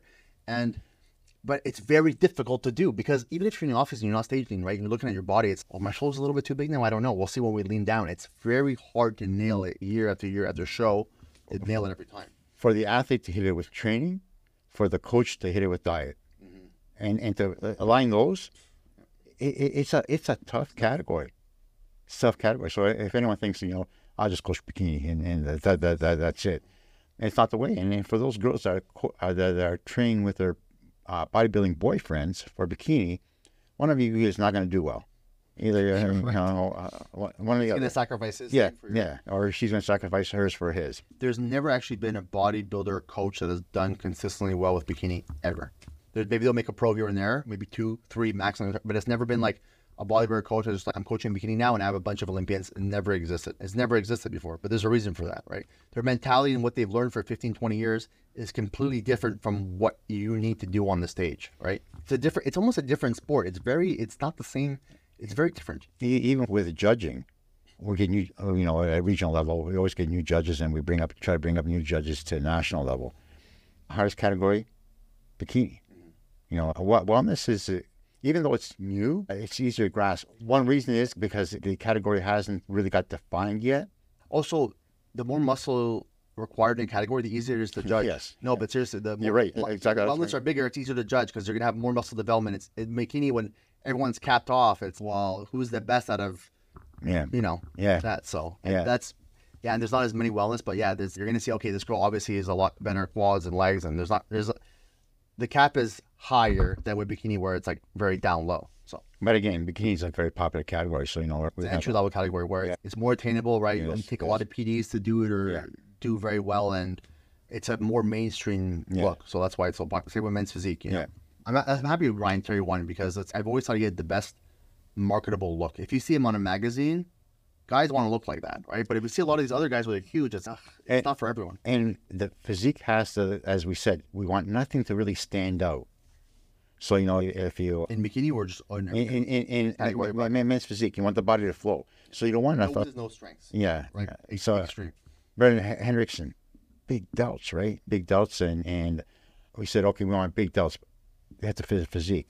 Corey Morris has been having this problem all the time. He hasn't even trained delts, and his feedback, arms are too big, delts are too big. It's too much. He looks like a cartoon character. It's unbelievable with physique, but he pops too much where it's like there's a lack of symmetry, and it's too much. Ryan Terry looks the same front and back. It's the same person front and back. Yeah. You can see his arms match with his delts, match with his chest, match with his abs, match with his back. That's what it is. And you see a lot of guys that train to the back, they said, you need a big back, you need a big back. So they give you exactly what you ask for. They give you a big back that's not proportional to the front, or big, huge delts with smaller arms, but the delts are overpowering, right? And now the arms. It's a thing we've been hearing a lot in the last 2 years, I think, with Tyler, with men's physique. We don't want huge arms. He's made a lot of statements, and he punishes guys for having that. But it doesn't. It has to fit the whole physique. I was at the gym yesterday speaking to one of these girls, and I'm like, what category are you looking at? Competing in, I think, in bikini. I'm like, you're going to have to stop training your glutes pretty soon. She's done a few shows before, and I'm like, your glutes are borderline too big for bikini, like almost bigger than some Olympian bikini athletes, And it's what you said. More is not always better, right? And that's what I had not an argument, but I was discussing with a bodybuilding coach that glutes are too big, don't fit her physique. Laura Lee at Olympia, right? Sandy, she got too big, right? They said her feedback, like when they made the videos, she got too big, so she tried to push it further to try to get better. But it actually brought her back. And there's a limit. And like I said, that's the hardest thing to do. To tell someone, no, you got to stop. You got to stop. And because it'll not be enough, everyone wants to push everything to the max.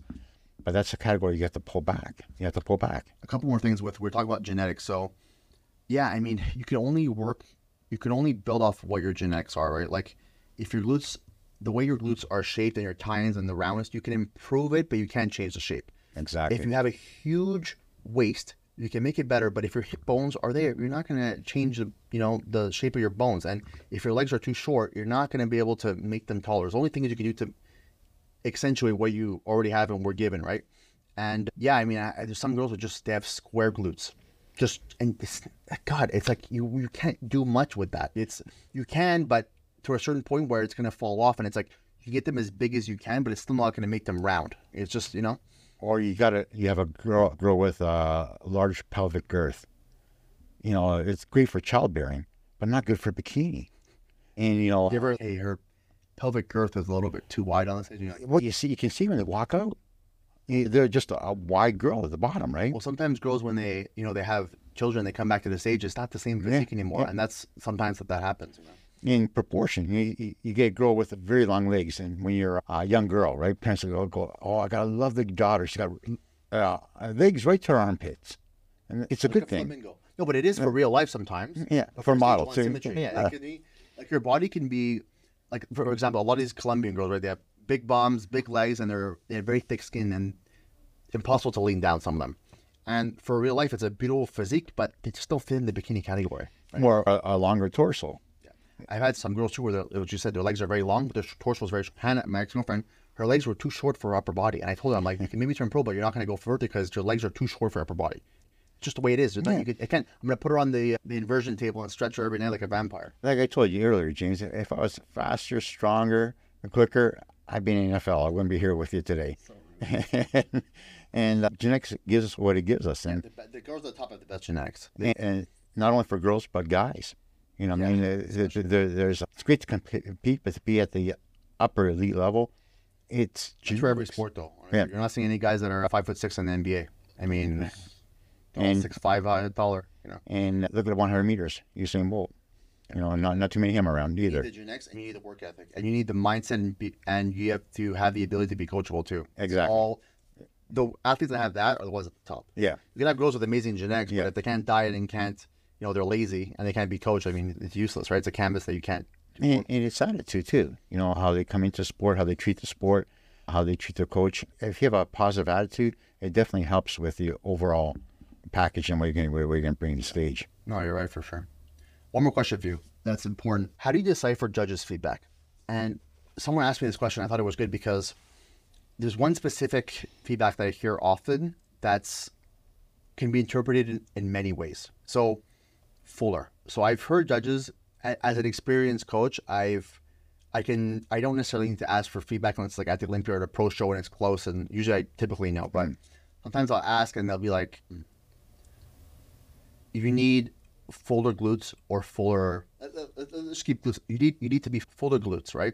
And that could mean that you're flat, right? Let's say you didn't have enough water, sodium, or carbs on a short day. It can mean you need more muscle, right? It can mean you weren't in condition enough, so you couldn't see the shape of your glutes. There's so many different things that fuller could mean, right? And it can mean, if someone says your glutes are too full, it can mean you're not in shape, your glutes are too big, you overfilled out your physique and you spilled over. There's 100 different things, so you need to be able to decipher what the judges are saying, and that comes with being an experienced coach too, right? Because sometimes it's not, plus a judge is not a coach either. So if you have, like, let's say, exactly right, the best judge in the world trying to coach athletes, they probably wouldn't look as good, right? Because it's the nuances that we're different. Like, and sometimes coaches judging shows would be different than a judge, and a judge being a coach, you can know everything about bikini category, but try to coach the girl to look like you want her to look. It's a very different route, right? So sometimes the feedback is vague, and it's not like, okay, you need to add muscle in this part of the glutes.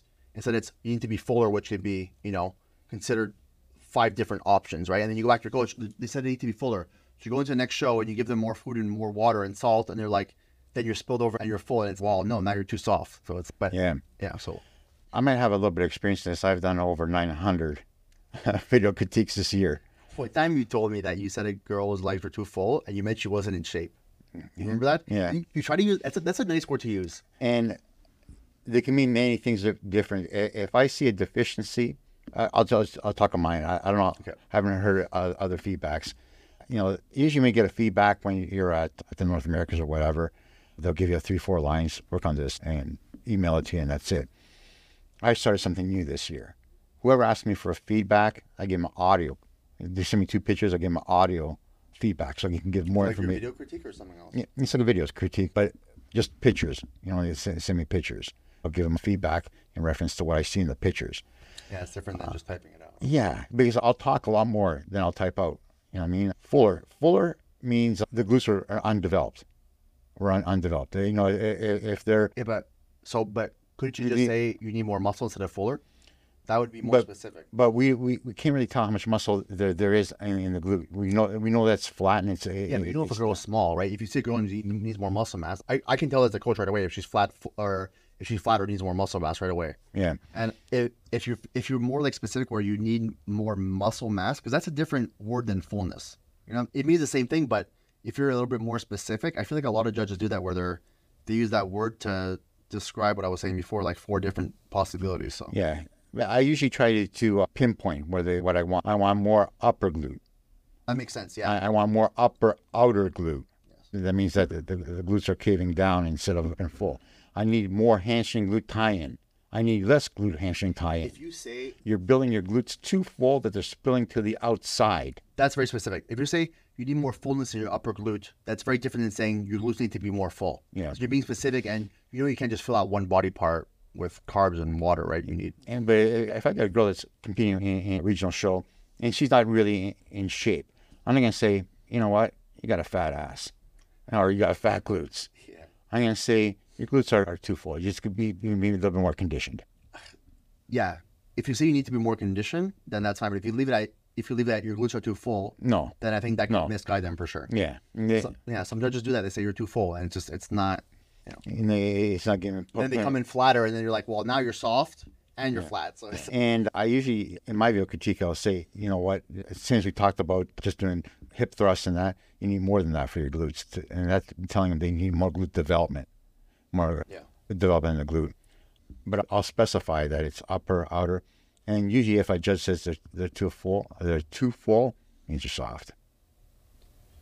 yeah, it's tough. But that's why you need a coach to be able to say further. But if a coach says, okay, they're, as a coach, you should see if they're too full, then I'm Sometimes we're conditioned. trying to decipher this cryptic message, but you should know. Or I shouldn't need to ask you, like, how many times have we had shows where, let's say my girl, I think at the Canadian Nationals, where I had one girl in the overall, and it was between her and another girl, and the other girl won. I didn't get the pro card. I came to you, I was like, good judging. Yeah. I agree with you. I think that's what it was. And my girl lost, and I'm like, you're right. And I didn't need to ask you, hey, what do you think? I fucking know already. Yeah, you know, if you sodium loader or whatever, I don't know that. Yeah.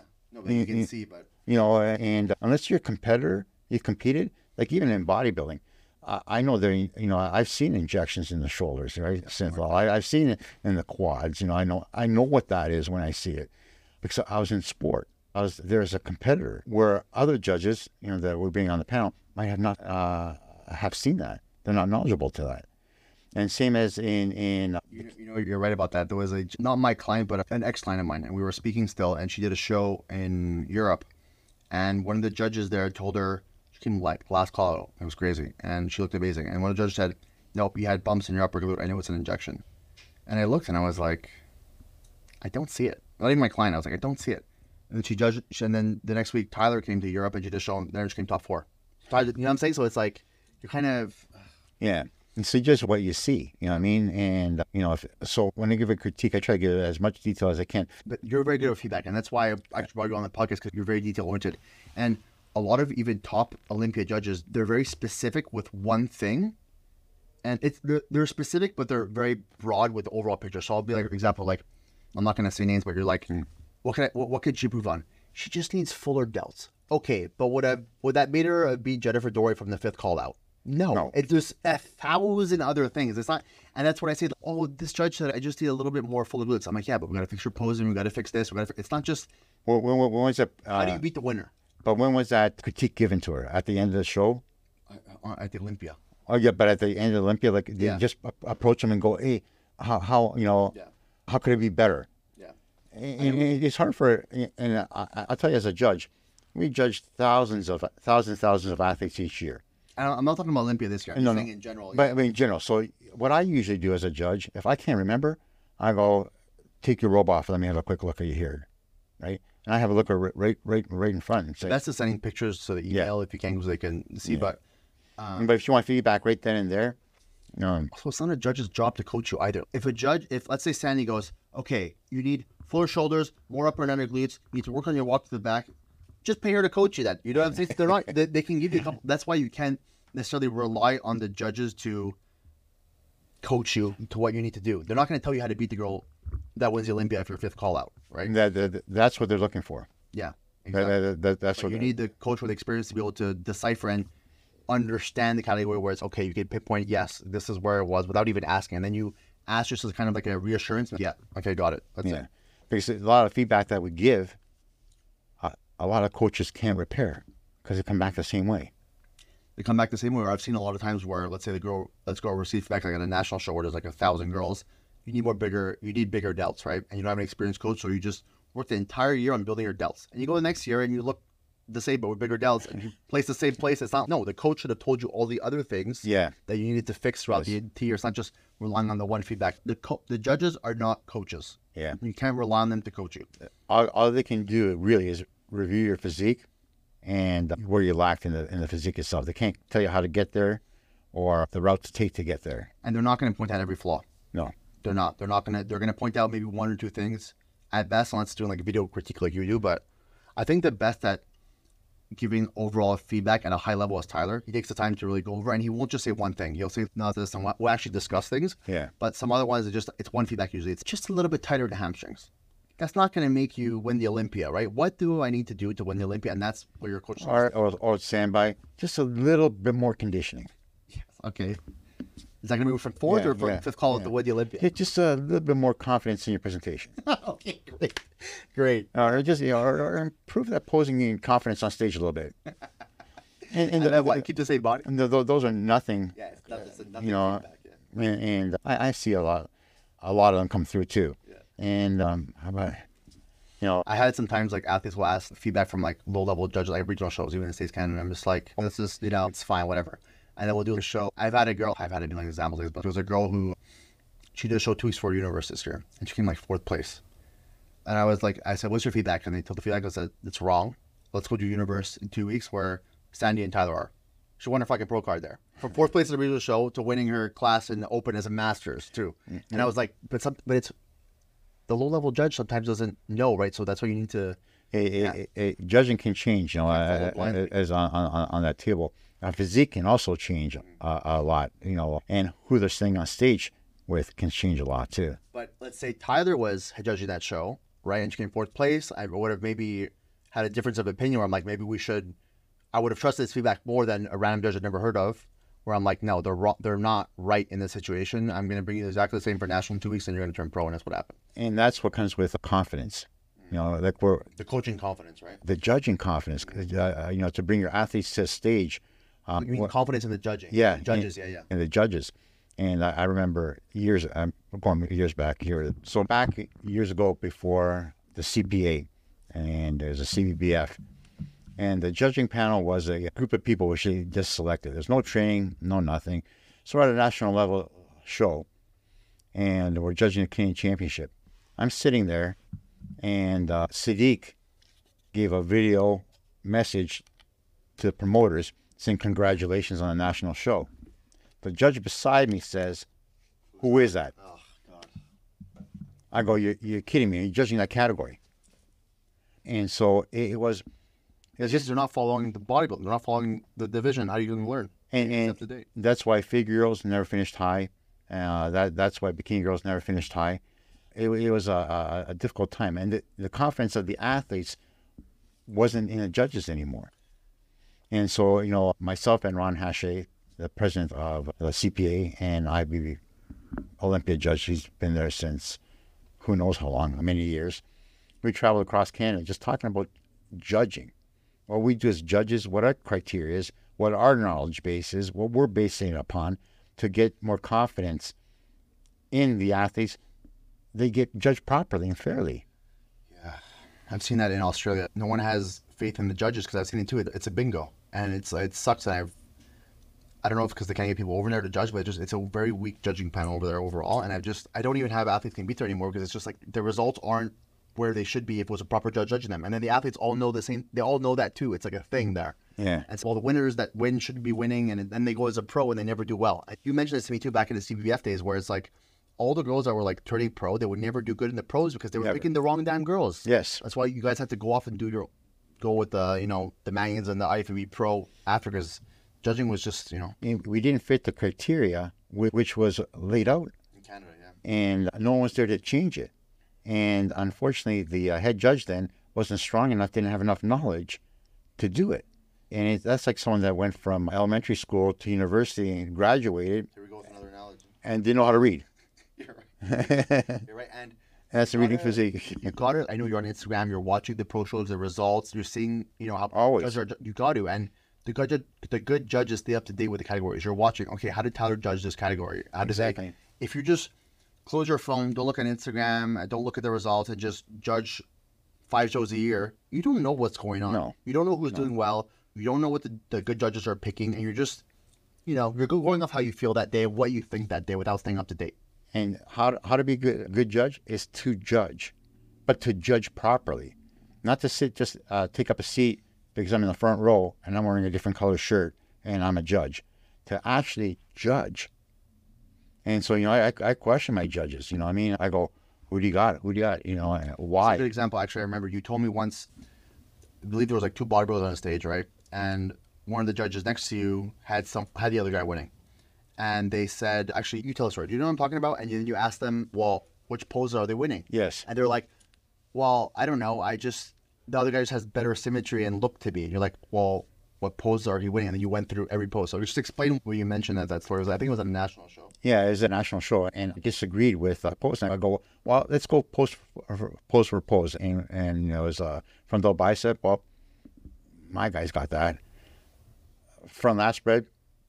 You got both front poses. Side chest, you can throw it off either way. Back double bicep, definitely mine. Back lat, big back, mine. And you're like 6 for 2 poses. And then I go, maybe you won the other 2, right? And one pose, most muscular. Because my guy did a weird most muscular. And I go, so why do you have him winning? He goes, well, I didn't look at it really that way. Then how do you look at it? You can't. It comes with teaching the judges, though, right? Yeah, and it comes right down to teaching judges. And I've judged in North America's 14 years. 14 years I've judged in North America's. That's a boot camp for me. And it's the fastest judging you'll see in the world. The fastest and most accurate judging. There's some fantastic, super great judges that are there. There's Olympia panel. Yeah, exactly. And they're great. And to sit amongst that, and it's speed judging, but the accuracy is incredible. The thing about you is why you're so good at judging is because you're excited about judging. You're passionate about the sport. If I name any athlete in bikini or any, you know who they are. You know what they look like. You know who they are. Like, you know them, right? And what you were saying before is like a judge, you said they showed Sadiq who's out there, like, I don't even know. That's crazy. You need to know who the top people are if you're trying to judge.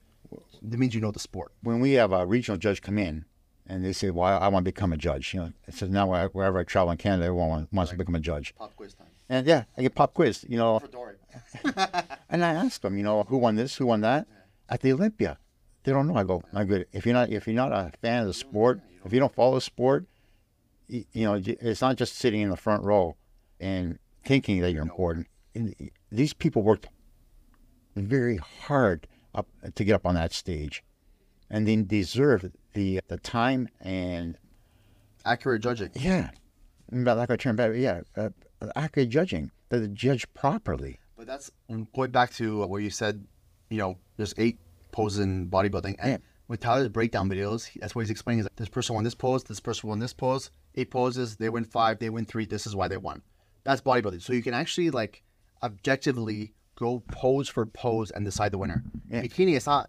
There's no. Okay, this person has better posing. Okay, this person has a better front pose. Okay, this person has better. There's no 8 things that you can check off, and it's 5-3. It's kind of more the overall everything together. Yeah. But bodybuilding, it's more like you can be kind of systematic. Yeah, bodybuilding has conditioning also with it, right? Which is and muscle fullness. It has a lot more. But we've been judging that since, like I said, since Jesus competed. We've been at this game a long time. Jackson. I finished second. You know, it's like you finished second. Who beat him? Barabbas. Okay, so Rudy, been here for a couple hours now, and I really appreciate you coming on the Atlas podcast and giving insight and letting us know what you see as an Olympia judge for the bikini category and just overall from your perspective. And I actually learned a few things too of how things work, and I appreciate that. So thank you very much for coming on. Thank you for having me. I love the division, love the sport, and I think I'm touching cloth. I can't fucking do it. You gotta do this. That's the best fucking. Oh my god. Go again. These are blurps. This is how we're gonna stop. She's like, why am I dating? Detention calling. So Rudy, it's very nice having you on. We've been on here for a couple hours, and I appreciate your insight as an Olympia judge. I've been a good friend of mine for a while, but you're always fair. You're always very concise, and you always give great feedback. And I'm not going to forgive you for not making any of my athletes pro this year. 0 in Canada. Very sad. Even as a head judge. But it is what it is. So hopefully we'll do better next year. I just hope you took my critiques to heart. It's been my pleasure. Like you said, we're good friends, and thank you for having me. I love the division, love the sport, and I think I'm touching cloth. I can't fucking. You gotta do this. That's the best fucking ever. Oh my god. Go again. These are blurps. This is how we're gonna start. She's like, why am I dating? All right, guys, thank you very much for coming to this episode of the Atlas Podcast. If you enjoyed it, let me know in the comments below. If you have any, don't do that. If you have any comments, leave it in the questions. Start over again. No, we're not starting over. If you have any questions, leave it in the comments below. And if you have any other questions that we didn't get into, I'll be happy to have them back on, come to Toronto and do it episode number 2. So, thank you. Thank you very much. Bye.